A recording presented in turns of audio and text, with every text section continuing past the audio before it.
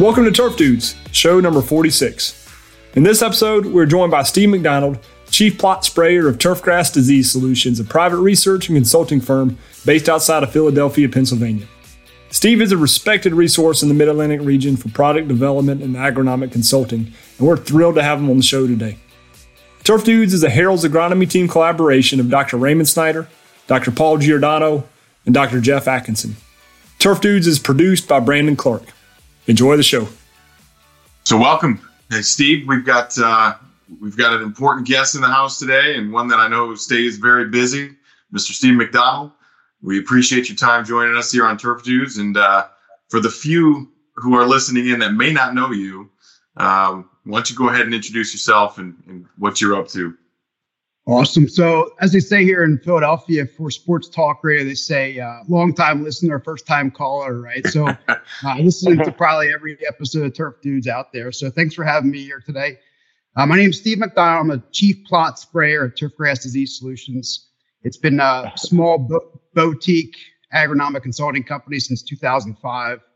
And you guys invited me to talk about annual bluegrass weevils today. So I'm going to preface everything I say as that I'm not a trained entomologist. I'm actually a pathologist. So if there's entomologists that listen to this, and my Philadelphia slang could be off, my terminologies, but really just want to kind of shed some light on what I'm seeing with weevils past few years for you guys.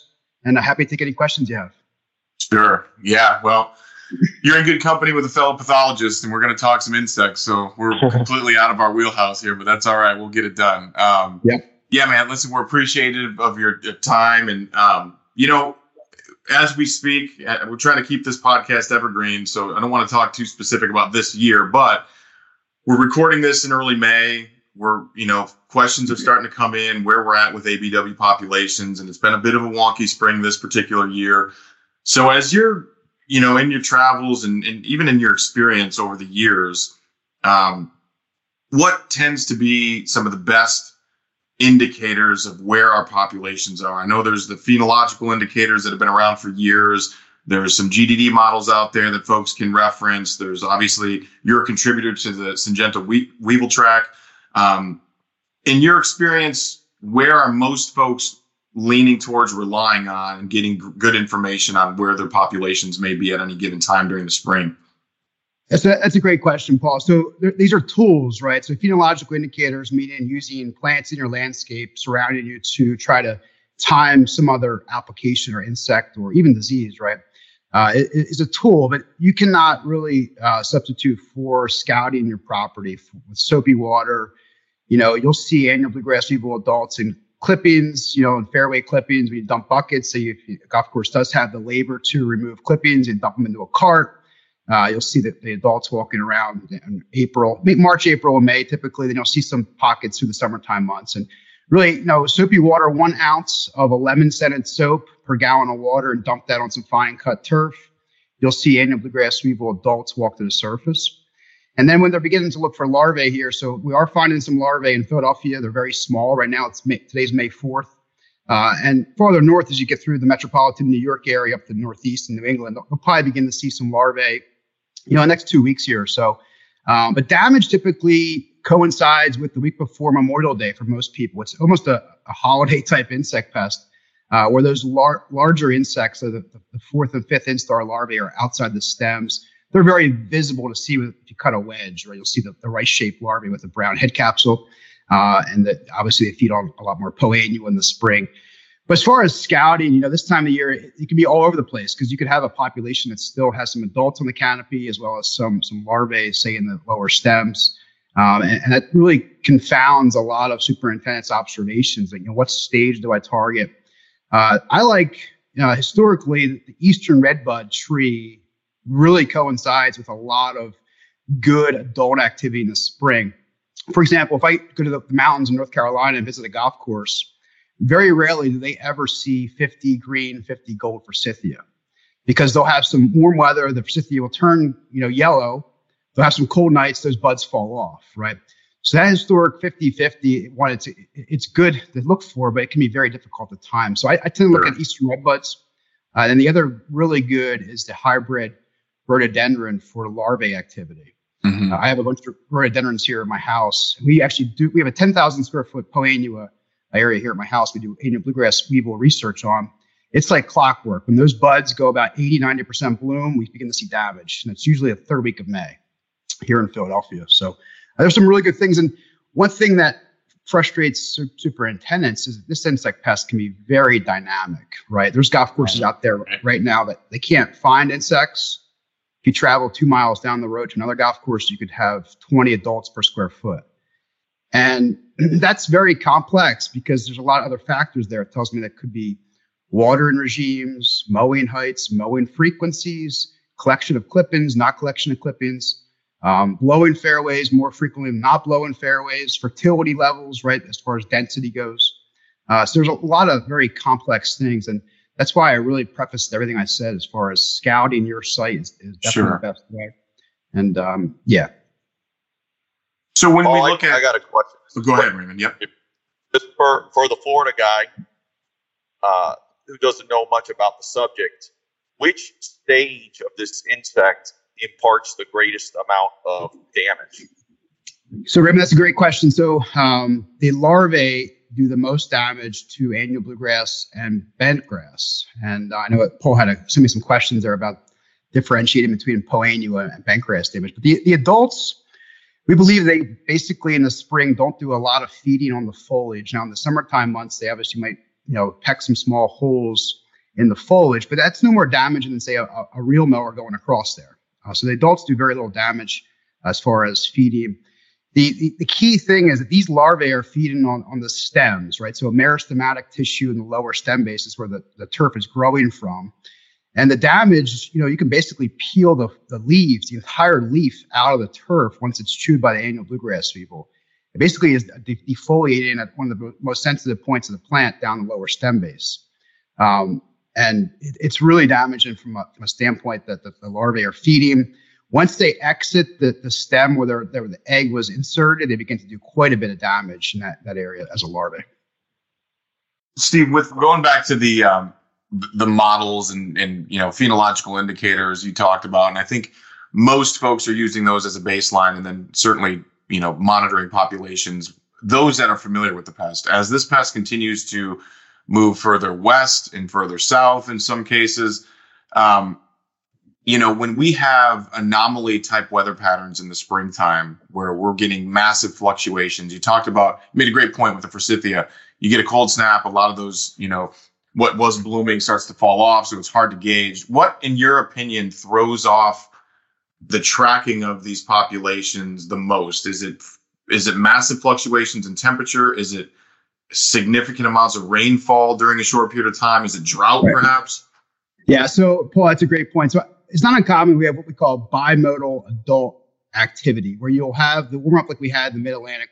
We had 40 days above 85 degrees in April, right? So you obviously will see a peak adult activity during those warm, sunny days. And then we'll have weeks like we're having now where it's not going to get above 65 degrees and it's very cloudy. Yeah. Next week will be 70, right? So you're going to have this kind of bimodal type movement of peaks of adult activity, then followed by subsequent egg laying, right? So you could have waves of the adult activity, which is driven by the heat.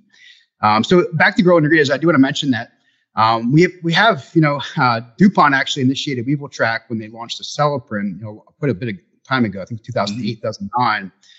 So we have some actual Weevil Track, growing degree day data from all of these golf courses historically. And we have some really good ideas when peak adult occurs, when first, second instar larvae occurs, and then when third instar larvae. So as a rule of thumb, we use 150 growing degree days as a peak adult movement, right? And then 350 as larvae movement.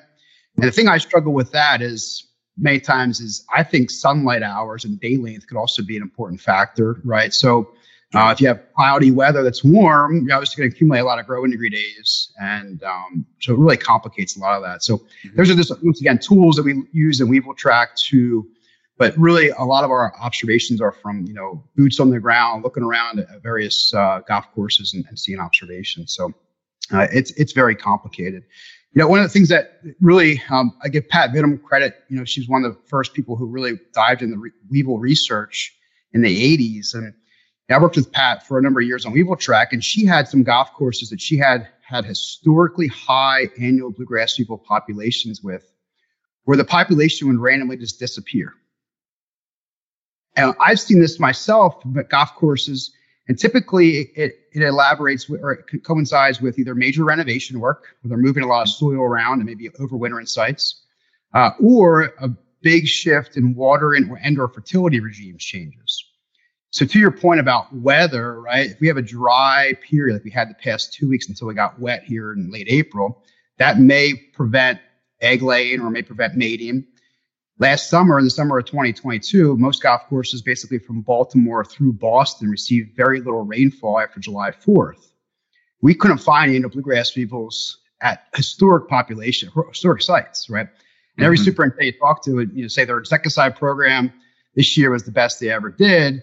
And I kind of made a joke many times. I was like, hey, golf courses in New York, they can't use some of these new insecticides. They didn't spray anything new, and they're still not seeing weevils. So it's kind of a running joke that Mother Nature and the weather is probably dominating a lot of the things that we don't really think about from a pest control standpoint. So is there anything to that sense? Is there anything that can weather-wise that we put our finger on that may prevent the overwintering of this? 2022 was a light year. I think as a general statement, is there anything that happened in 2021 that might have carried over into 2022? Or do you think it's more just the weather pattern in 2022 limited their development? Jeff, that's a great point. So I think it's cumulative, right? This is the thing I can't get my head around is the annual bluegrass weevil has to be able to complete its life cycle outside of a golf course landscape, right? It's probably in wetlands, it's probably in lawn height turf that we don't see. It could be ubiquitous. And then we begin to maintain POA at a half inch or less and irrigate it and spray fungicides and keep that turf dense. It prefers to feed in that site. And then we see damage because we are cutting low and that type of thing. So in theory, one of the things I think about quite a bit is, if it overwinters up far north as Canada, as far south as Carolinas, and as far west as we think it's in Nebraska now, right? We know it's in Nebraska, actually. So it's one of those things that's very hardy to overwinter.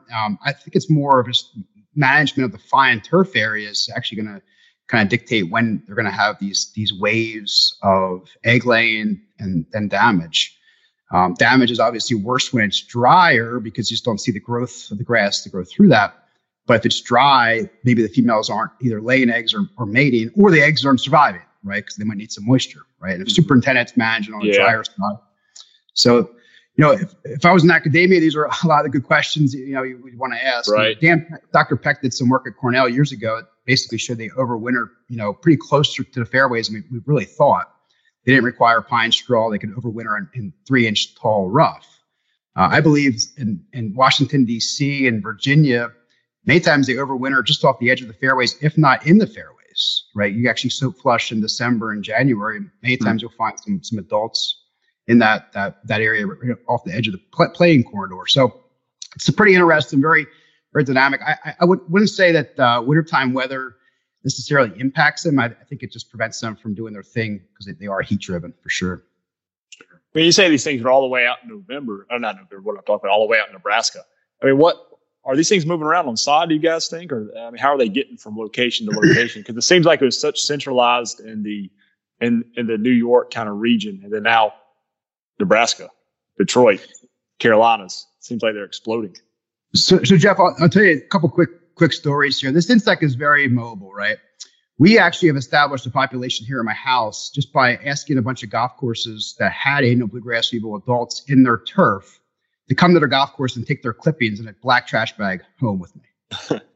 So what I do is I plant POA annua. We won't tell the regulators that story, but right.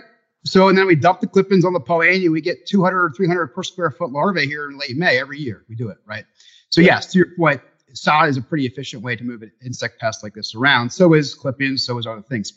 However, many times these renovation projects seem to disrupt the population on a golf course. Say a historic golf course that's had them for 20 years. They do a bunch of renovation work, sod, and sometimes the weevil pressure, there's none. It goes down very low. Other times, yes, it could be introduced through sod, right?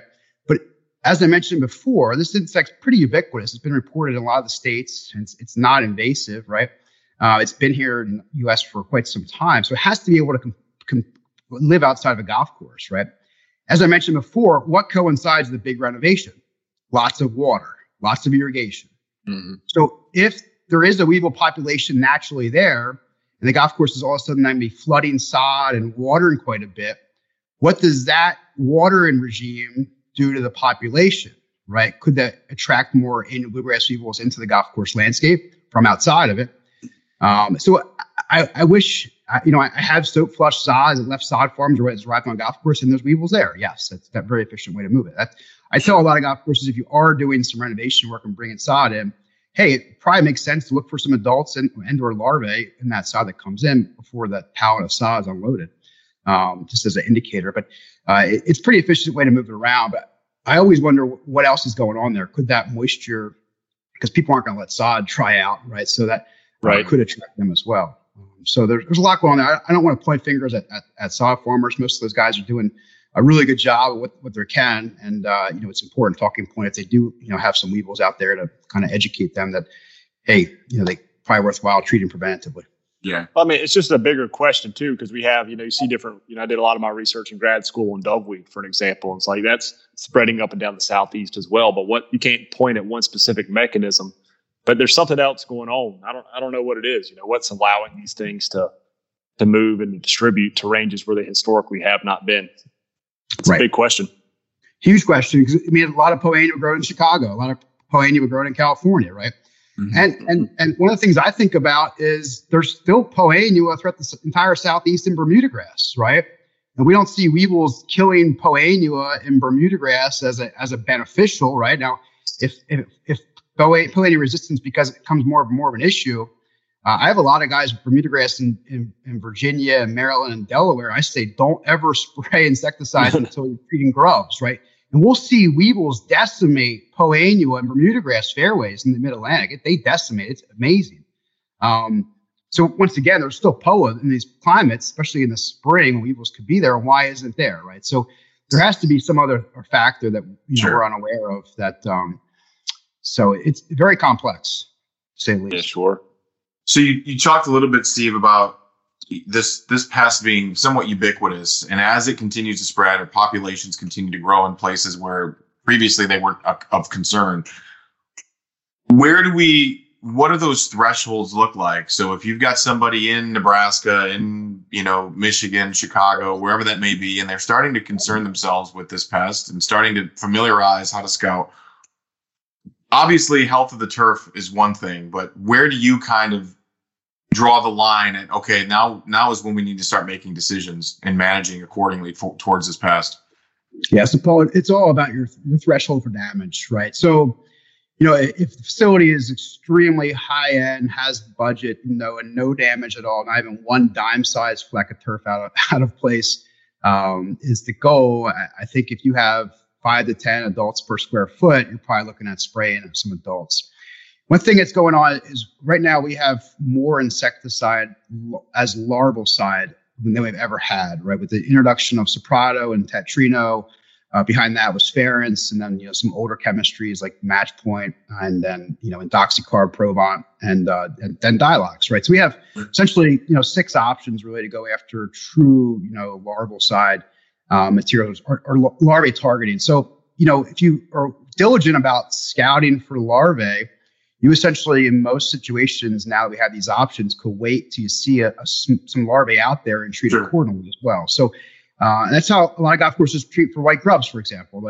They may not have time to get insecticide out, and they'll wait and see some damage and go after white grubs, say in September, if that's the case. So, it's one of those things. I wish I could give you a definitive number of adults per square foot, but we know this insect. The females can lay quite a bit of eggs after things are good to go. So that weather following that period really impacts how many eggs are going to lay. So the densities could be important, but then not be important. So some golf course superintendents I talk to, if they see one adult, they want to treat. Other ones say, hey, I'm going to let them guys mate, lay eggs. I'm going to kill larvae, say, in 3 or 4 weeks from now. So there's not a really good definitive number. I think a lot of that is because of how complex this insect is and that egg lay pattern, weather, and just the threshold. And, for years, a lot of bentgrass golf courses in the Northeast would let weevils chew until June, right? And bentgrass was pretty hardy to that feed, and if it didn't feed at all, and golf courses were using that basically as a biological herbicide, so to speak, where they let weevils feed on poa annua. And what we found with that is if you do that method, you have to be pretty diligent about killing the larvae once they begin to damage the bentgrass, right? And that's usually in June or July. And maybe that's maybe 2 back-to-back insecticides, say a month apart, trying to knock that population down, because the population dynamics tells us that if you let 100 per square foot larvae, become adults again, that could be 250 or 300 per square foot for the next wave of damage, right? So, and I'll tell you, from our research trials, very rarely do we ever see above 95% control. You never get 100%. There's always some lingerers out there. Mm-hmm. And that's one of the things that really confounds that. I call it the population dynamics of the annual bluegrass weevil, because let that build and the weather's good for them, you could see an explosion. You mentioned the bentgrass part of it. I kind of skip ahead from plan here, but how prevalent is that? I mean, I visited a few courses over the last couple of years where you see some annual bluegrass feeding on bentgrass, but is that more of that's the only food source they got? They've eaten all the poa that's there, and so they're going to eat bentgrass? Or do you see that as maybe poa is the main food source, but they're also damaging bentgrass along the way? It may not just be as noticed. Yeah, Jeff, I'll give all credit here to the late Stan Zontek. I had the pleasure of spending some time with Stan. My career, actually, I interned with USGA years ago, and Stan had a funny say in the early 2000s. He would say, "Man, I love filet mignon, but every once in a while I'll have some hamburger." Right. So the filet for the weevil, we believe is a poa annua, right? The hamburger would be the bentgrass. So what we believe happens is that they are attracted to poa annua in the spring months. And many times I would encourage golf course superintendents, if they are managing a mixed stand of bent poa, if you're looking for weevil adults, look in the poa annua. Like right now, early May, we're recording this on May 4th. We actually just did a huge insecticide screen this week with a new active targeted adults, where we actually infested cup gutter plugs, 4 1/4 inch plugs in Petri dishes, and then sprayed them. As we were infesting these plugs this week, the adults were burrowing down into the lower sheaths. They're probably trying to lay eggs in the poa annua plants. So if you imagine a mixed stand, I'll get to my point that you asked here shortly, Jeff, but look for the poa annua. That's where the adults are earlier in the spring. And what we believe happens is that they prefer to feed on the poa annua. And then as the summer moves on, typically July 4th on, that's when we'll see our most damage on the bentgrass. And once again, I'm not an entomologist, but that would also maybe coincide with, we know poa annua is going under physiological stress at those points. Now, I don't want to give these female weevils enough credit, but maybe they are smart enough to realize that plant that they're going to lay their offspring in has to survive for the offspring to survive. And maybe they will preferably then lay eggs in bentgrass because it has better heat tolerance, better moisture retention. Now, we don't know this for sure. I know Dr. Koppenhofer at Rutgers was doing some work with various different cultivars of bentgrass, where he found that there was some preferential feeding in various cultivars, and basically probably more of the upright ones, more like poa annua, were the ones where the weevils would prefer to feed into versus the leggy ones that got leggy. But it's really an interesting question. So if you are trying to use the weevil for annual bluegrass weed control, I would say, definitely look in the poa annua first, and then watch it for the bentgrass probably around July 4th. That second wave of damage, those ones that are come back to the surface there, that's when we begin to see it. I've seen bentgrass damage, I hate to say this, through Halloween in the Mid-Atlantic, into October. It's not uncommon to see bentgrass damage. And very rarely will we see bentgrass damage early in the spring, unless it's 100% monostand of bentgrass. Usually, say, a brand new establishment or a brand new build, and the weevils are there on the property, you will see damage to bentgrass early in the spring. It also tells me, too, that maybe we're not looking enough into the bentgrass, because bentgrass is growing very well through June, July. Most years, it's healthy. It can tolerate the feeding to a good extent as well. So there's quite a bit going on there. Yeah. We don't really have a good understanding, but history repeats itself, right? Since the early 2000s, we've been seeing damage in bentgrass. The first sample I saw actually in a diagnostic lab in Maryland was actually in bentgrass, a golf course from the eastern shore of Maryland, and it was 100% stand-up bent that was pretty severely damaged by a really high population of weevils. Fascinating pest indeed. My goodness. To complicate matters more, when you think about the challenges that superintendents have, for years, adulticides may have gotten the job done completely. And obviously the reliance on the synthetic pyrethroids has been such that we've got a lot of resistant populations out there. So in your experience and your travels and working with not only the superintendents who are managing these things, but also the companies who are bringing new products into the market, where do you see the future with treating adults particularly? Because we're running out of options, it seems, for that particular stage of the pest. Paul, great question. So yeah, historically, you read any textbook about weevils and it says, kill the adults in the spring and you have no problems come July, August, September, right? So we know that this insect pest is basically evolving in front of our eyes, right? The analogy I use is poa annua, right? The first year poa goes to seed, terrible plant.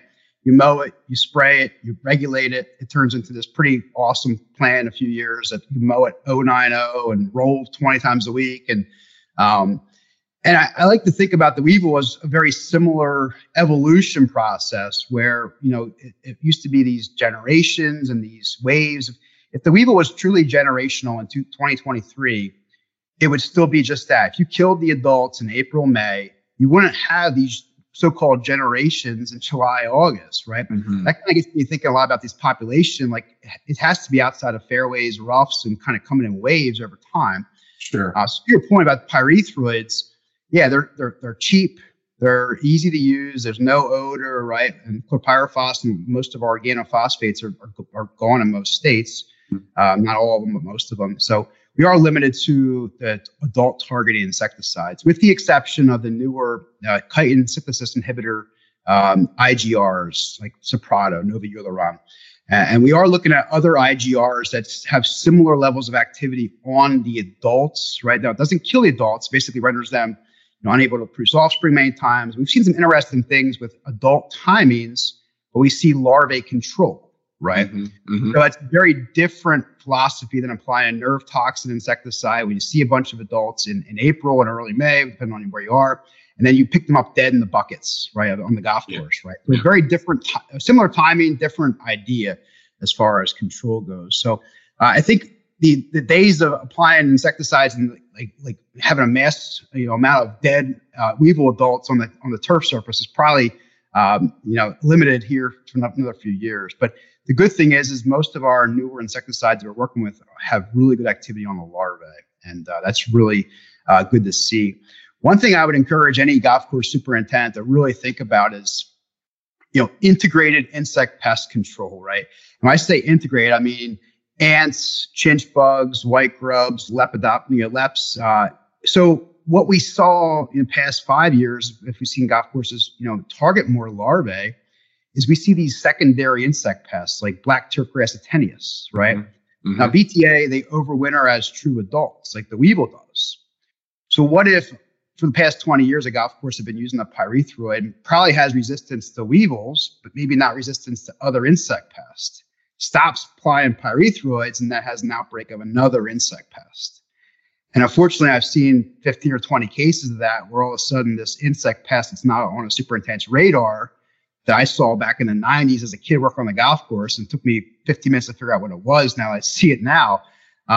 It probably would have been controlled by that insecticide. So one of my pieces of I think about with these pyrethroids is there are other uses for them in that integrated program, and I would encourage most superintendents to think about when you spray those materials, you're probably exposing them to weevils in that landscape as well. So don't overuse them for other insect pests, but consider that timing, right?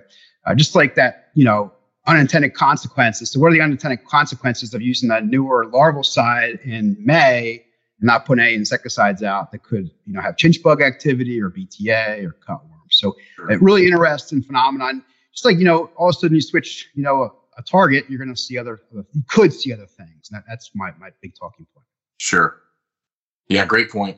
It's interesting. So once you have the damage, and what's the recovery program look like? What's the best management practices post damage for a superintendent? Jeff, great question. So it's funny, every year in May, early June, we have these untreated Poanua plots here for research, and they look terrible. We have, 65% what I call insect feeding damage, right? The Poanua is thinning out. Algae comes into the plots and they're thin. And inevitably, if you water that POA, we fertilize that POA a little bit, and guess what happens? About 95% of it recovers, right? Yeah. So it's interesting. If you're patient with recovery of Poanua, it typically will tiller back out. Takes a month or so to really get dense again. Many times on putting green turf, it's these small little pits. It looks like somebody took a pencil point and made small holes where the insects are feeding. Birds will sometimes pick on the larvae and the adults as well. But the damage recovery, in bentgrass is a little easier because it will recover from stolons and really tiller back out. The nice thing about bentgrass damage is it heals a lot quicker than Poanua damage. Poanua is very, very slow, probably a month, 3 weeks to a month until it's fully recovered. Bentgrass, if you control the insect, you knock the population back, stop the feeding, usually 2 weeks. For those of you looking for damage on bentgrass, particularly like tees, for example, which tees are a hot spot for weevils because many golf courses irrigate them regularly, right? Because they're not going to chase wilt on a tee box. So there's more moisture on tee boxes. Is the bentgrass is very traffic intolerant, meaning that if you have, say, 120 golfers that they play from the same spot on the tees, it'll be tore up, look wilty, look kind of reddish, bronze, and orange in color. And if you take your hand and you rub across the bentgrass, you actually get the peel up and you cut into there, you'll see some larvae. So I guess your point about recovery is, it's traffic intolerant, fairways and tees in particular. But a little fertilizer, maybe 1/10 a pound, right? A couple applications, make sure you do water your insecticide in. And then if there is adults still in the landscape, making sure you follow up in a few weeks and look for some larvae or you retreat at that point. So, Steve, I think we're almost ready to wrap up. You mentioned something there. I wanted to maybe get your inside tips and tricks. So you talked about watering insecticides in. Obviously following the label instructions is critical with any of these products because they do vary in terms of how they should be applied and how they're optimized. But in your experience with some of these, be it adulticides or even larvicides, what are some of the things you've come across guys are doing that optimize performance, be it an adjuvant, wetting agents, watering these in for a particular, letting it sit, then water it in or watering right away, whatever that may be, just something that you could offer that may go beyond what's on the traditional label? Yeah, Paul, great question. So it's interesting. I honestly believe when you're targeting annual bluegrass weevil adults, so make sure I'm clear, this is adults. If you soak flush, they are in the lower stems, right? They are not up in the foliage, right? Unless you soak flush them and bring them out, especially early in the morning when most golf courses do their applications. Now, if you were willing to and able to spray at 2:00 on a 75-degree sunny day, that may change, right? And I've had many conversations with a lot of researchers and superintendents that do rinse their adult targeting materials into the lower stems with, say, 1/10 of an inch of irrigation. So I have no problem with watering, those in if the label allows. It's not too much. I wouldn't apply those in the rainfall, obviously, but irrigation is a whole different ballgame. Now, we have our most amount of data with ferrets, right? Ferrets has been on the market for the longest of most of our I call it modern larval sides, right? And Dr. Mike Agnew from Syngenta did a lot of basic research. He did mowing research with it. Can you mow within an hour, 24 hours? And then how does post-application irrigation impact this insecticide? We did a lot of work for Dr. Mike. And, we looked at a lot of different regimes. And basically we found with ferrets, which is a diamide, right? It had to be watered in within 24 hours and prior to being mowed, right? So that's pretty obvious, right? Where that question came up was many superintendents want to spray their greens in the morning and some go back in the afternoon and mow their collars. Mm-hmm. Mm-hmm. And the question came up, if I mow my collar at, say, 11 o'clock in the morning after I spray the whole entire greens complex at 9 a.m., will it impact control? We saw about a 60% reduction by mowing the turf before it was watered in. So my general suggestion is with most of these diamides, we've done some recent work with tetrino, very similar. It must be watered within 24 hours of application. I tell most superintendents, you want to tank mix it with something you want to dry, that's fine. And then the newest one, Soprado, we've done a little bit of water and in work with that one. If you're going to go after larval with Soprado, this is important because Soprado could be timed as an adulticide, not a true adulticide, but at adult timing or a larval timing. I would definitely 100% water it in for larvae for sure. So say like early May through mid to late May, if you are going to use Soprado, I'd water that in based on our research. We did some interesting work last year with Soprado. The rate was 1 gallon per acre. We looked at different timings for watering in, and we found for adults that we didn't need much water at all. We had very good control with no water. However, I want to point this out. We did have rainfall within 3 days of the application, right? So if you applied insecticide and say you went 10 days with no rainfall, that's going to act a lot different than our research trial we did. And this is why it's 1 year and one study, right? So follow a label. Generally speaking, I don't think you're harming anything with 1/10 of an inch of post-application irrigation, whether you're going to use adulticides, targeted adults, or a little bit more water going after larvae with most of these insecticides. So really want to think about what you're targeting as your key, and then look at the irrigation after the application. Good stuff. Great advice. Well, unless anybody else has any questions, I think that about covers it. Steve, we appreciate your time. I know you're busy, a wealth of knowledge. Certainly, I know our listeners are going to appreciate all this information. So all the best to you this summer, and we'll be seeing you soon, I'm sure. Awesome. Good luck out there. Yeah. And thanks for having me on. That wraps up our interview with Steve McDonald. A sincere thank you to Steve for his time. This show would not be possible without the willingness and cooperation of folks across our industry willing to share their stories with us. TurfDudes exists to communicate important research findings and turf management trends to turfgrass managers as part of Harold's mission to grow a better world. If you enjoy the show, we want your feedback. If you have a topic you'd like for us to address or a person you'd like to hear from, please send it to us at TurfDudes@harolds.com. That's TurPhDudes@harolds.com. While you're at it, you can subscribe to our show on iTunes, YouTube Music, or SoundCloud. We'll see you next time.